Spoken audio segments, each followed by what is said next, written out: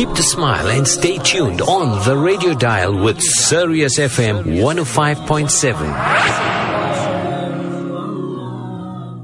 Tell you what a nasheed that is, Yusuf. You really got me cheering this morning, but brilliant indeed. And Jazakallah khair. Yusuf always has a knack of, sourcing the right nasheed for Sirius FM up our email studio. This time of the morning, where we join our beloved Mufti Ebrahim Smith. Mufti Sahib, Assalamu alaikum wa rahmatullahi wa barakatuh. En hoe gaan het met die vanochtend, Mufti? Wa alaikum salam wa rahmatullahi ta'ala wa barakatuh. Shifat, mashallah, Allah shukr, another wonderful blessed day of Jumu'ah that Almighty Allah subhanahu wa ta'ala has granted us. So may we take full benefit from this glorious day, G. Now, Mufti, when I was listening to the nasheed, I start tearing. Hey, I'm a softie. You know how soft I am, right? When it comes to emotion and all that. So I started thinking of Mufti Fayazul Rahim, Rahimullah. Now, you remember, whenever he gave a Jummah talk, I mean, this is a man that was so knowledgeable. He was a Mufti. But whenever he saw me walk into a congregation, Mufti Sahib, he loved me so much. He used to stop his bayan and say, you know what? Shafat Bhai is here. Let him talk for 5 minutes. And there could be a galaxy of alims and who else? The Mufti is Mufti. But he'll bring me up and I said, Mufti, why are you embarrassing me? He said, no, Shafat Bhai, you got the knowledge. You give me the cue. And sometimes, when he had a Jummah talk, and he'll tell me, you know what, Shafat, I didn't plan a topic. Can you start off there for the first 5 or 6 or 7 minutes? And he was absolutely brilliant, just like you. Come and finish the job of Mufti Sahib. A little of, your comments.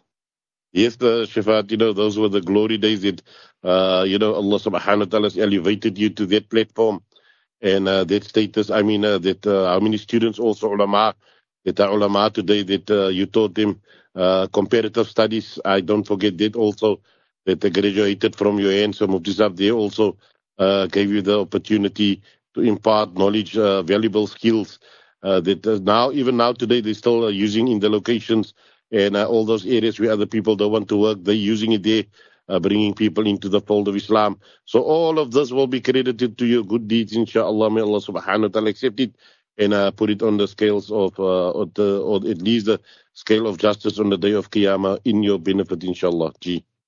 I mean, Mufti Sahib, not forgetting the media classes that we held. And so many, quite a few of those students that were in my media class have their own radio stations in their localities, Mufti Sahib. Yes, they're using that opportunity and the skills that they've acquired.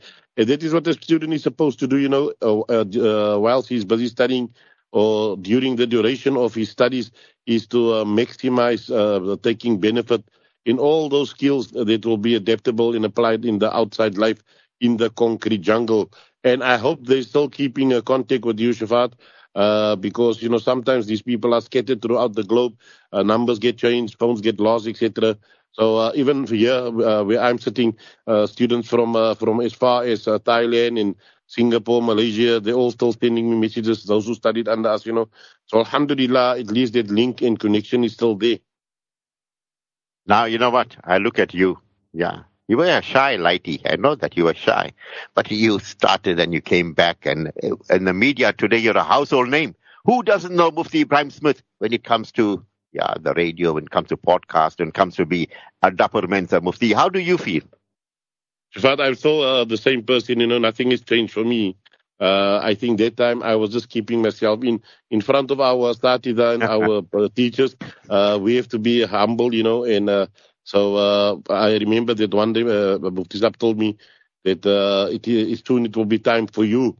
He said it in a gathering, and he told the students that from now on that I will be giving the license. So he's not giving it anymore. The sana to the students, they will have to come to me. So that was a cue for me to take over and to be myself now.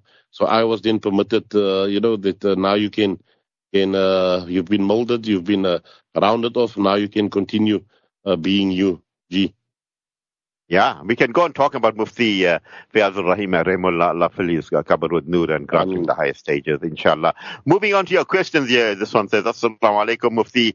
What are your thoughts on Saudi allowing U.S. troops to protect Israel?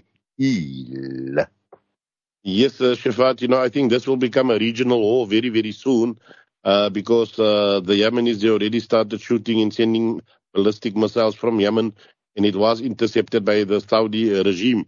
And I said the other day also almost 10,000 troops entered the base in Riyadh.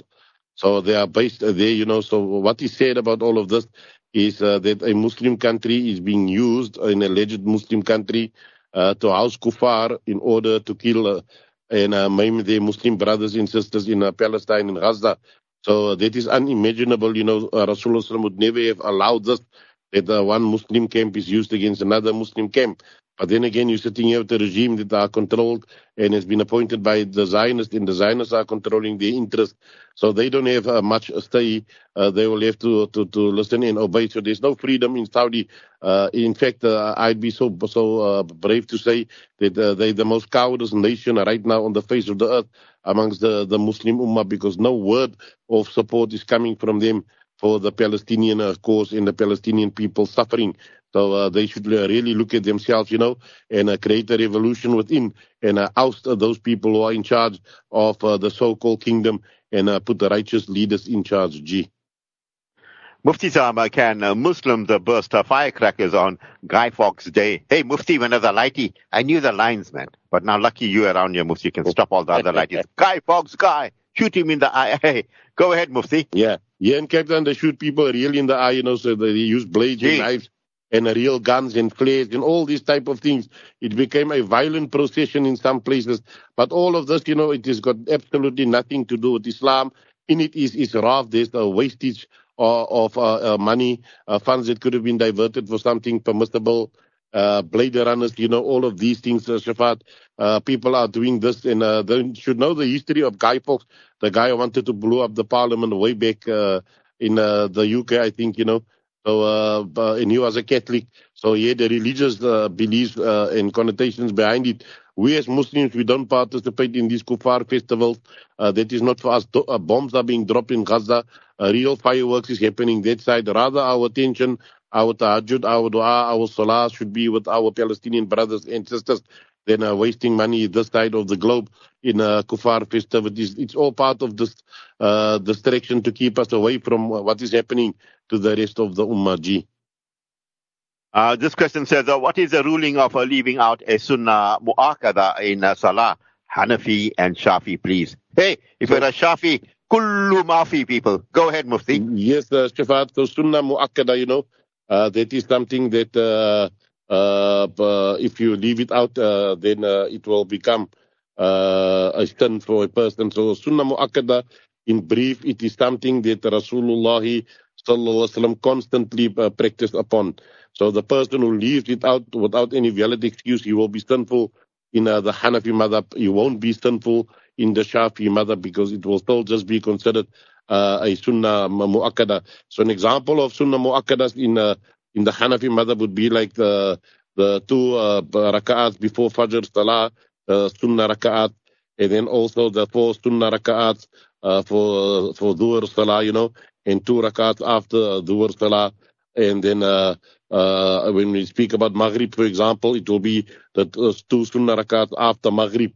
And after Isha also it will be the 2 sunnah mu'akkada Salah, and then for Jummah there will be 4 sunnah mu'akkada, and there will be 4 sunnah mu'akkada again after Jummah Salah.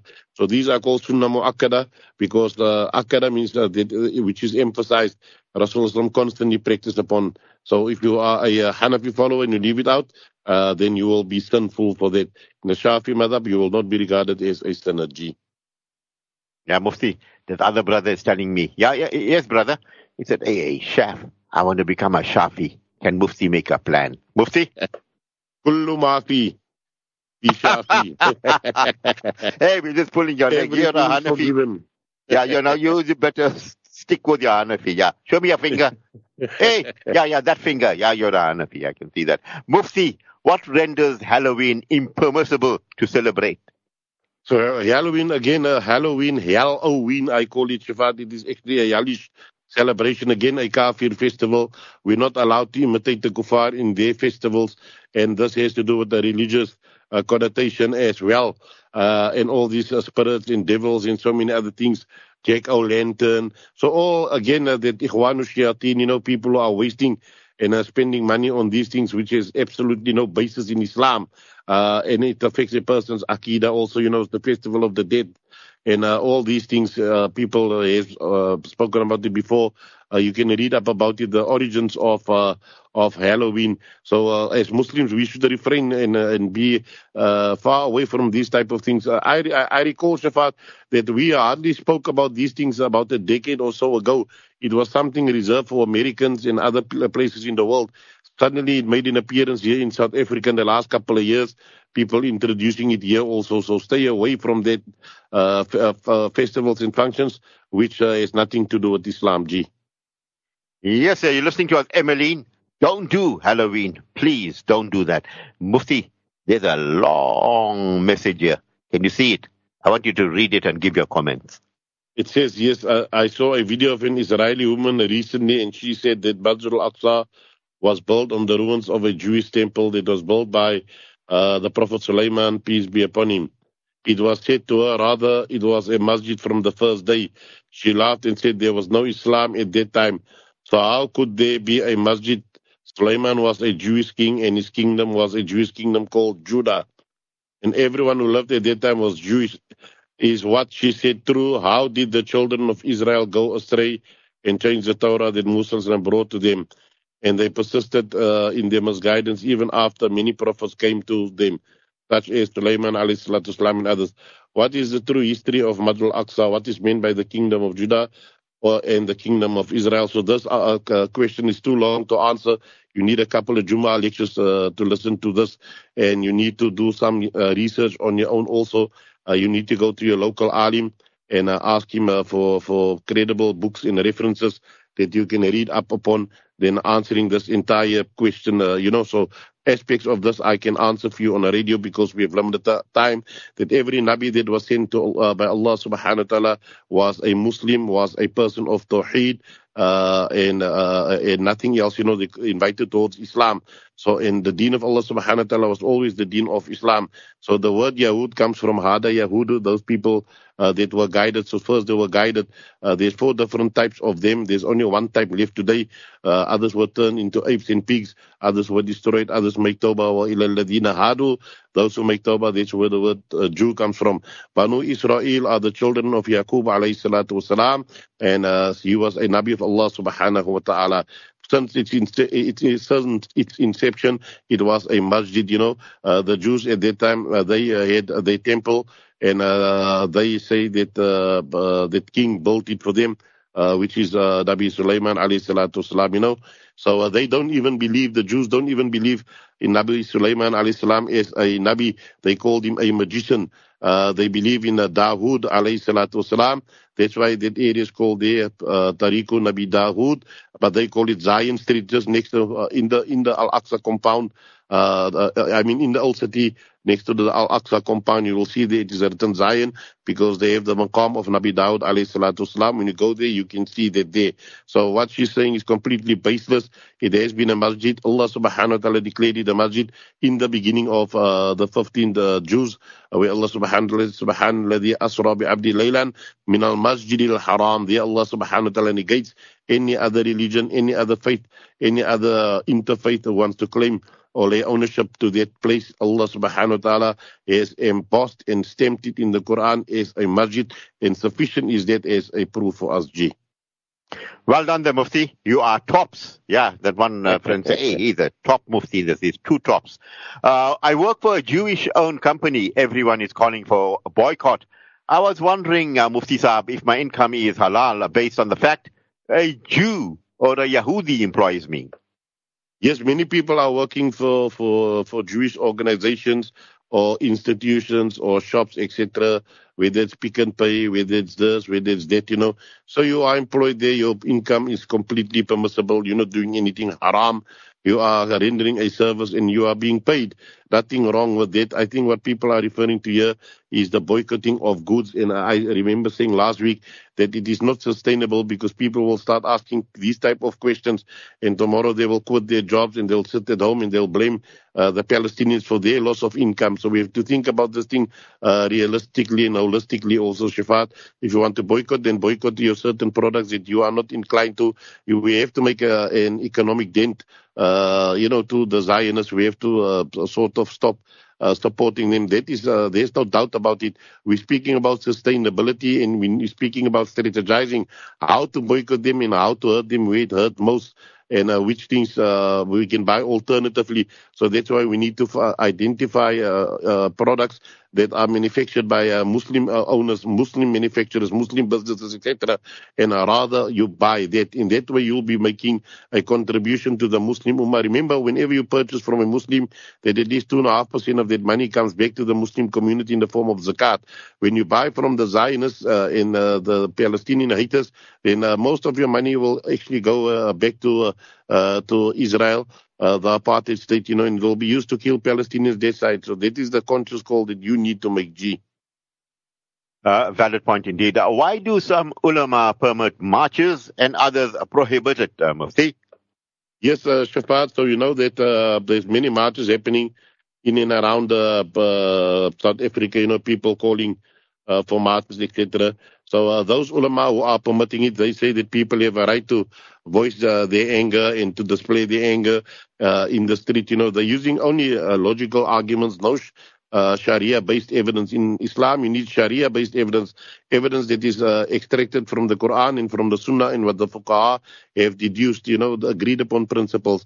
So they will come with logical arguments. They will say that this is the only way to show solidarity and to show the Palestinians we care and this and that, So that is those who are pro-marchers, those who are so-called anti-marchers. I'm saying anti in inverted commas. Those are the people that actually base this on sound Islamic evidence, sound Islamic proof.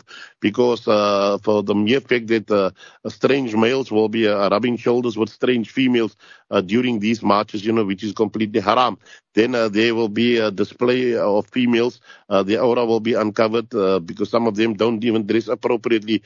Then the females will be raising their voices in these marches. So all of these things, I only mentioned 3 things now, but all of these things and other things as well.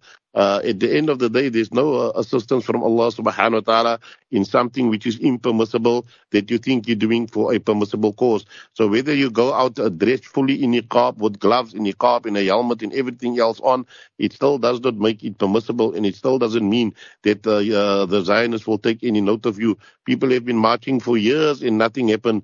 In fact, the atrocities just got worse. We're witnessing the worst genocide in our time happening right now in Gaza. And how many marches across the globe? Does it have any impact? No, it does not have any impact.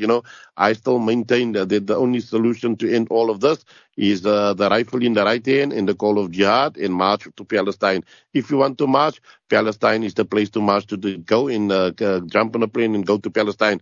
Palestine people will never be freed. You have to go there to free it yourself. Gee. Mufti Saab, was Erdogan's speech regarding Gaza politicking? Pure politicking, Shafat. When the thing started initially, that guy was calling for a 2-state solution, I think that was about 3-4 weeks ago. Then when he saw the uprisings happening inside Turkey, them storming the Israeli embassy, etc., and because elections is almost due, he started changing his tune now. And he had one big rally inciting the people and playing with the people's emotions to show solidarity with the people of Palestine. In the meantime, trade is still going on between Turkey and between Israel.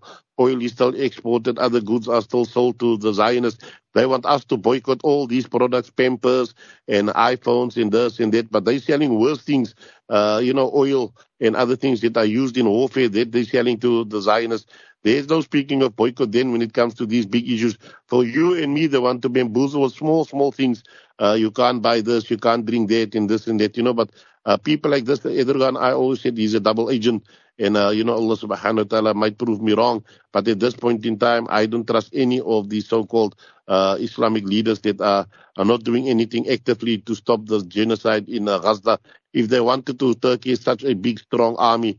Just one ballistic missile, just one warhead just to silence them. I'm sure that the other countries would have followed.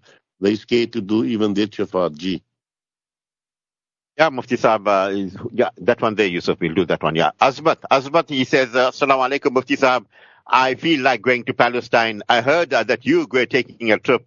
I don't mind hiding behind you, but I like to go to, I like to go to Palestine. I mean, are you going to, your next trip will be to Al-Aqsa. So, I mean, this brother is honest enough. He wants to walk behind you. Anyway, when is that trip due, Mufti? In fact, that is due on the 15th of November. I'm leaving today for Johannesburg for my Polokwane, Limpopo tour, inshallah. I'll be back in Cape Town on the 13th. Then the 15th, I have to leave. But that is subject to Palestine opening up for us. I spoke to Maulana yesterday. So 19 South Africans were granted entry into Al-Aqsa, into Palestine yesterday. And another 8 will most probably be going in today. But it's very risky because they're very severe when it comes to, and very staunch when it comes to youngsters entering. So anyone under 45, that you risk the possibility of not being able to enter Palestine. They will send you back, and you will feel that you've wasted your money. So I'm going on my own steam. I'm not going as a representative or an agent of any travel organization or any other person out there. I'm going purely and solely to meet the Palestinian people, and for the sake of Al-Aqsa, and to read Salah in Masjid Al-Aqsa. I'm not a tour group. I'm not a tour group leader, nothing of that. If people are with me, they can benefit from the little knowledge Allah subhanahu wa ta'ala has given me. That is why I'm going. And many people send me messages also asking, they were asking Shafaat going with also. I said, I don't know. I will have to speak to Shafaat because he is always so busy also. So I'm just clarifying my point here. That I'm not representing no one. I'm going as an individual, just like the rest of the group. When you get there, you have the risk of being told to turn back and come home, or they will permit you in, and that is the risk that you have to take. You cannot blame anyone. So if you get in, alhamdulillah. If you don't get in, you have to thank Allah subhanahu wa ta'ala also. 92 hours, Mufti Saab. That's the amount of time I spend per month on air. 92 hours. But dua, 92 hours. 92 hours. The people like yourself and the ummah, and the du'as that I receive from many, many, many people that keeps me going, Mufti. So imagine 92 hours. If I'm not here, there'll be silence, eh? But anyway, Mufti Saab, you make the dua that Allah keeps us going for His pleasure. Your parting words this morning? Amin, inshallah. May Allah subhanahu wa ta'ala make it easy for you, Shafaat. Grant you a long life so that the ummah can continue to benefit from you, and make the show grow so that more people across the globe can benefit from us. Those who want to go, I reiterate, they can go, inshallah. I'll be there if I go. And if it's not meant for me to go, and I'm not allowed in entry, then that is also Allah's decision. Jazakumullah khairan. Assalamu alaikum wa rahmatullahi ta'ala wa barakatuh. Wa alaikum salam wa rahmatullahi wa barakatuh to our Mufti Ebrahim Smith, and to all of you that sent in questions. Really, it adds to the spirit of the show and the vibe. And as Mufti Saab said, make dua that Allah subhanahu wa ta'ala makes the work grow bigger and further for His pleasure. And whatever we do, may we do it in a manner that pleases Allah subhanahu wa ta'ala most. Yusuf Asmal, big jazakallah khair for Top Tech. You are definitely one of the finest engineers on Islamic broadcasting. Maybe anything you can handle. You do it in the mix. You do everything. And Allah bless you for that. And yes, don't forget, later on it will be a spiritual hour with 40 Durood and Mufti A.K. Hussain giving the translation of the Jummah Khutbah from the Holy Lands. From the team and I, till we meet you again, we bid you Assalamu alaikum wa rahmatullahi wa barakatuh.